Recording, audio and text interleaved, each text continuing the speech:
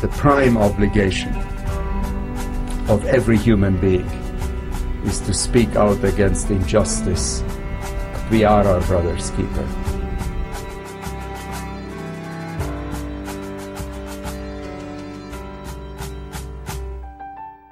You're listening to The Keeper, brought to you by the Lantos Foundation for Human Rights and Justice. I'm Katrina Lantos Sweat. On a bitter cold Christmas Eve in 1944, a little Jewish girl, 13 years old, but with her diminutive size and Shirley Temple curls, she looked closer to 8, kissed her mother goodbye, and alone began to make her way towards the Swiss border. A short while earlier, they had fled from Hungary, where Jews were facing deportation and death at the hands of Nazi occupiers. The family had sought refuge in Switzerland, but the Swiss had expelled them. But they had heard that children alone might be given refuge, and so, with fearful, broken hearts, they said goodbye, and this child walked with her little suitcase in hand towards the barbed wire of no man's land. That little girl was my mother, and today, on The Keeper, she will share some of her story of that terrible night and how she survived to become one of our country's great advocates for human rights all around the world. I am so proud to welcome my mother, Annette Lantos, to our program today. Welcome, Mom. Nice to be here. Now, that night at the Swiss border was clearly a night of danger and ultimately deliverance for you. But before we talk more about that incredible episode in your life, I'd like to ask you to tell us just a little bit about your childhood before the Germans occupied Hungary. Well, before the Germans occupied Hungary, I had a very wonderful childhood. My mother and father owned probably Hungary's biggest jewelry store, and where my father was known not only for his wealth, but especially for his charitableness. He always felt that he had to give way beyond his means in order to be a good example to other people around him who looked to him for leadership. He was a leader in the community, and he believed that when people who were leaders in the community gave beyond their means, that inspired the rest of the community to be charitable and to give more than they otherwise would. And so my father was always the leader in this community. So my childhood, before I turned 13, sort of a very idyllic childhood. We had a lovely summer home where I spent my summers. You speak about your father, and I should mention that my oldest son is named for your father, who was Sebastian, but the Hungarian pronunciation for the nickname for Sebastian is what? Shebby. Shebby. Shebby, and we call your son Shebby. We do, yes, we do which indeed. is lovely indeed. One quick story that I would love you to share about your father, Shebby, which I think illustrates what you were talking about, this tremendous generosity and warmth. Tell the story about the time when he arrived at his jewelry store without any trousers on. Can you tell that to our listeners? You know, we had, in those days, very often beggars came to our home, ringing the bell, and they never went away without being very substantially helped by my father. And one day, another beggar came to our home, and my father did not have enough cash on hand to be able to give him as much as he would have liked to. So what he did was, he turned around, took off his beautiful new pants and handed it to him and said, "Here, please sell this, and this will round up our little offering." What a sort of saintly figure he was. And I know, and I remember vividly, that when we went back to Hungary for the first time, this was now long after the war in the mid-60s, and people would come up to you, people who were strangers to you, and would say, "Your father, Shebby, saved our family," or "when we were destitute." You know, that's the way I wanted to introduce you to your grandfather, whom you did not have the good fortune to know in person. We would go into stores, and my name at that time was Lantos, but I would say my maiden name is Tilemon. And they asked you, "Are you related to Shebby Tilemon?" So I said, Shebby Tilemon was my father. Invariably, the response was, Shabby was my best friend. And it seemed like all of Budapest felt that they were Shabby's best friend because he was such a, not only charitable, but such a loving person and such an open-hearted and warm being that everybody loved. So talk to us now, if you would, about how your life, what in many ways was a wonderful life, of course, things were already beginning to get dangerous during the war. There were the quotas. There was the rising anti-Semitism, people being kicked out of schools. You had to leave your school to go to one that would still accept Jewish children. But what was the date in March when everything turned to darkness? March 19, Sunday morning, 1944. That was the darkest day in my life and in the history of the 1 million Jews of Hungary. There were still 1 million Jews left in Hungary. They were still somewhat intact, perhaps not unscathed, but the community was intact. Now, you and your mother, as was the pattern every Sunday, were planning to walk a short distance to your grandparents' for the traditional Sunday meal. We could not cross the main boulevard because the German troops were marching down shoulder to shoulder in endless rows, occupying all the main boulevard of Budapest. So we could not cross the boulevard to get to my maternal grandparents, where we usually spent our Sunday meals. So my mother said, well, what shall we do now? I said, well, whatever we do, we are not going to go home. I sensed that the most dangerous place for us to be was in our own home apartment, which is very unusual for us. I wasn't even 13. You were 12. And, I think most people's instinct would have been immediately to say, let's go home. Yes, and I said, anywhere but home. I will rather stay in the park and sleep in the park rather than go home. So my mother didn't know what to do. She intended to go home, which would have been the end of us, but instead we decided to go to my other grandmother's house, where we did not have to cross that main boulevard. That was my father's mother, my Tilleman grandmother. So we actually headed there, and we told Tilleman grandmother what the situation was, and my mother explained that my daughter just doesn't want to go home. She feels that we are in great danger in our home, so could we sleep here overnight? The next morning our maid called. Your intuition turned out to be 100% right. Called and says, don't come near the house. The German SS, the people who were entrusted in rounding up the Jewish population and were known for their cruelty and very scary people, they were there the first thing Monday morning, and when they found out that we are gone, in their fury they came into our house and started throwing down our furniture from the balcony from the 6th floor. You were responsible really for your mother's life and your life being spared, because had you gone home, we would not be. And in part because you were a prominent family. They had you at the top of the list to round up for deportation. We were on the short list of 10 to 12 people.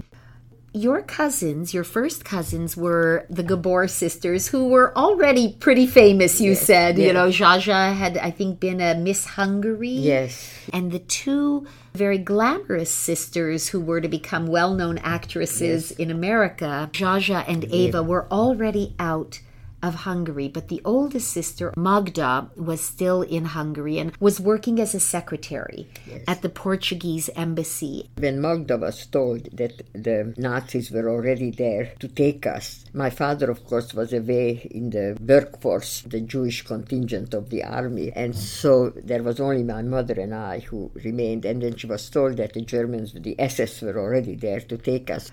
She convinced the ambassador to give us a refuge in the Portuguese embassy.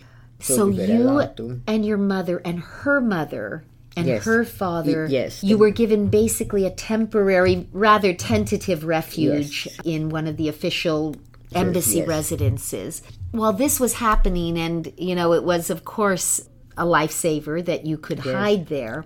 Around this time, a couple of months later, it was that the legendary Swedish diplomat and humanitarian Raoul Wallenberg came to Budapest, and he really came with the mission of trying to save as many Jewish lives as possible. And a number of our listeners will know that you became the great champion of trying to uncover what had happened to Wallenberg. But at this time he came there as this incredibly young Swedish diplomat, and he really instituted extraordinary measures completely outside of normal diplomatic protocol and procedures. Can you talk a little bit about what some of the things were that Wallenberg did? He sort of devised this imaginary thing as a protective passport, which he handed out to people as they were lined up in front of the embassy trying to seek some kind of a help. And this protective passport basically told that the owner is awaiting immigration to Sweden under the protection of the Swedish king and should be exempt from wearing the yellow star and the other measures that were instituted against the Jews in Hungary. So he really inspired the rest of the diplomatic corps to also do something to extend some measure of protection to these people of Budapest. And, I remember hearing Dad refer to this Schutzpass, or protective passport, as basically a fictitious document. Yes. And yet, this little piece of paper, these visas, these passports, they, for literally tens of thousands, meant ultimately the difference between life and death. Because many of the Germans, not all, and you've said that the Arrow Cross, sometimes who were the Hungarian fascists, if possible worse than the SS, tended to rip them up and ignore them. But the Germans, always very bureaucratic, tended to give a little more credence to what looked like a very official government document. Yes. That's absolutely correct. The occupying Nazi forces, to some extent, recognized this passport and allowed people who owned one to go to special residences. Eventually, the embassies hired apartment houses where they housed all the people owning this protective passport and put big flags on it, showing that this is a Swedish residence or this is a Swiss residence. And to some extent, not in all cases, but in some cases, they managed to help these people survive. That's how your father, Tom, and his aunt and uncle managed to survive in one of these Swedish protected houses. Yes, they sometimes were referred to as safe houses. Yes.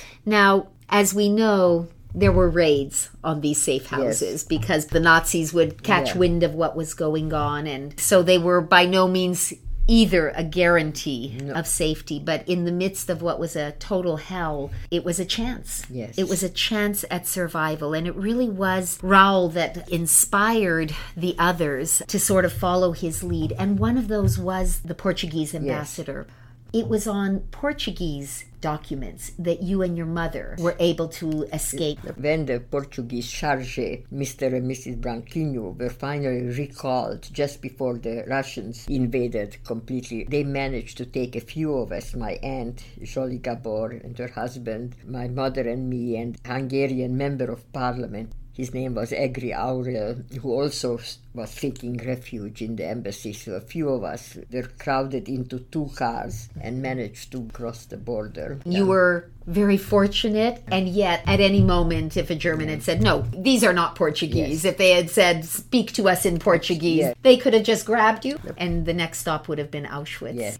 One is so grateful for the courage of these diplomats, who of course put their own well-being at risk to try and save lives. And it is important to note that they often did this without the approval of their governments. Right. Their governments ordered them not to do it, and yet their humanity overrode even their sense of duty to follow the rules. They were ready to break the rules to try and save lives. That's absolutely right. We owe our lives to them and the eternal gratitude for their willingness, to see beyond the protocol. And I remember when I was quite young, you and Dad took us to Portugal. And we had the opportunity to meet some relatives of the Branquinhos. It was not the chargé himself, but some of the relatives. We have a picture with some of the relatives, and you expressed your gratitude. I want to get back to that fateful night. You had been expelled from Switzerland, and you had been expelled into France. But France was not a safe place for Jews either. And the Germans were threatening to launch a reoccupation of France. And so your lives were very much in danger. and your mother felt that the only safe place that you might be able to stay was Switzerland, and you had caught wind that if children alone could get in, they might be given refuge. You have written some wonderful recollections, sort of a memoir, which we hope will be published before too long. Would you be willing to read from your memoir your recollections of that fateful night? Certainly, I would be very happy. And so it came to pass that at Christmas 1944, I was carrying a small bag with my few belongings. I stood behind a bush while the French border guard made his rounds, and when the two armed officers reached the furthest point on their survey territory, I ran to the barbed wire, tore a little opening in it with my bare hands, and climbed over into no man's land which lay between France and Switzerland. I heard the French guard returning at breakneck speed when they heard the noise, but I had a head start. By then I felt the earth give way under me, a thin sheet of ice, and I was in water to my waist. I saw my pride and joy, my little blue hat, float away from me, and as I reached out to get it, the little blue hat fell with a plop to the bottom of the shallow river flowing through no man's land. I had no time to worry about such trivialities, for by now the French border guard were shooting warning shots into the air. In the pitch dark they missed me with their flashlight. Fearing air raids, no stronger light was allowed to be used. It all happened very fast, and by the time I began to be conscious of the freezing cold and the pain it was causing me, I was already coming out of the water, tearing at the barbed wire, heedless of my bloody hands, and making my way through the hole.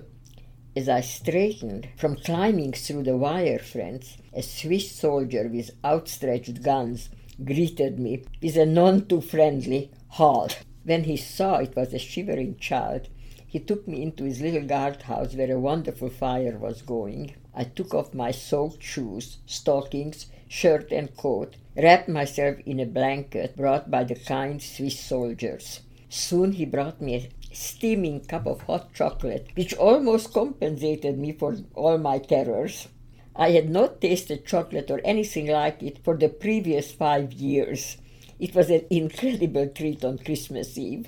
The friendliness of that soldier washed away the memories of the cruel police forces which orchestrated our deportation just about 10 days previously. Next morning I was marched to a detention camp where I was to stay for many months to come. It's such an incredible story. I mean, I sit here with you today and I try to imagine you alone, terrified, fording a river on December 24th between France and Switzerland, and how terrified you must have been. But I love the fact that even in the midst of all of your fear and terror and loneliness and loss, you could still appreciate the joy and the hope represented by a cup of cocoa given to a little Jewish girl on Christmas Eve. It's such a wonderful story and such a touching moment and an incredible set of terrifying and remarkable experiences. I want to thank you, Mom, so much for sharing your story with us, especially during this holiday season when we're going to be celebrating Hanukkah and families will be celebrating Christmas, both of which are celebrations of light and of miracles and of hope. And your story, frankly, feels miraculous and feels full of hope. And even in the midst of that darkness, there was light and there were moments of light. And for that, I am so grateful.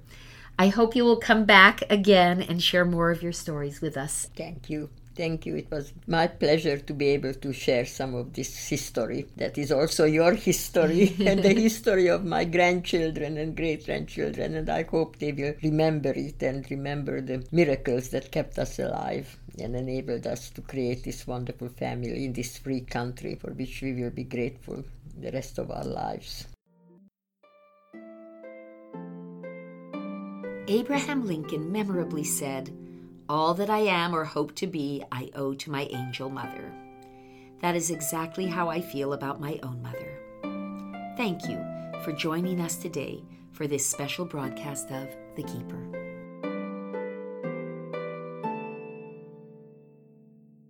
This episode of The Keeper was produced and recorded by the Lantos Foundation for Human Rights and Justice. To support our work and for more information on today's guest and topic, visit us at www.lantosfoundation.org.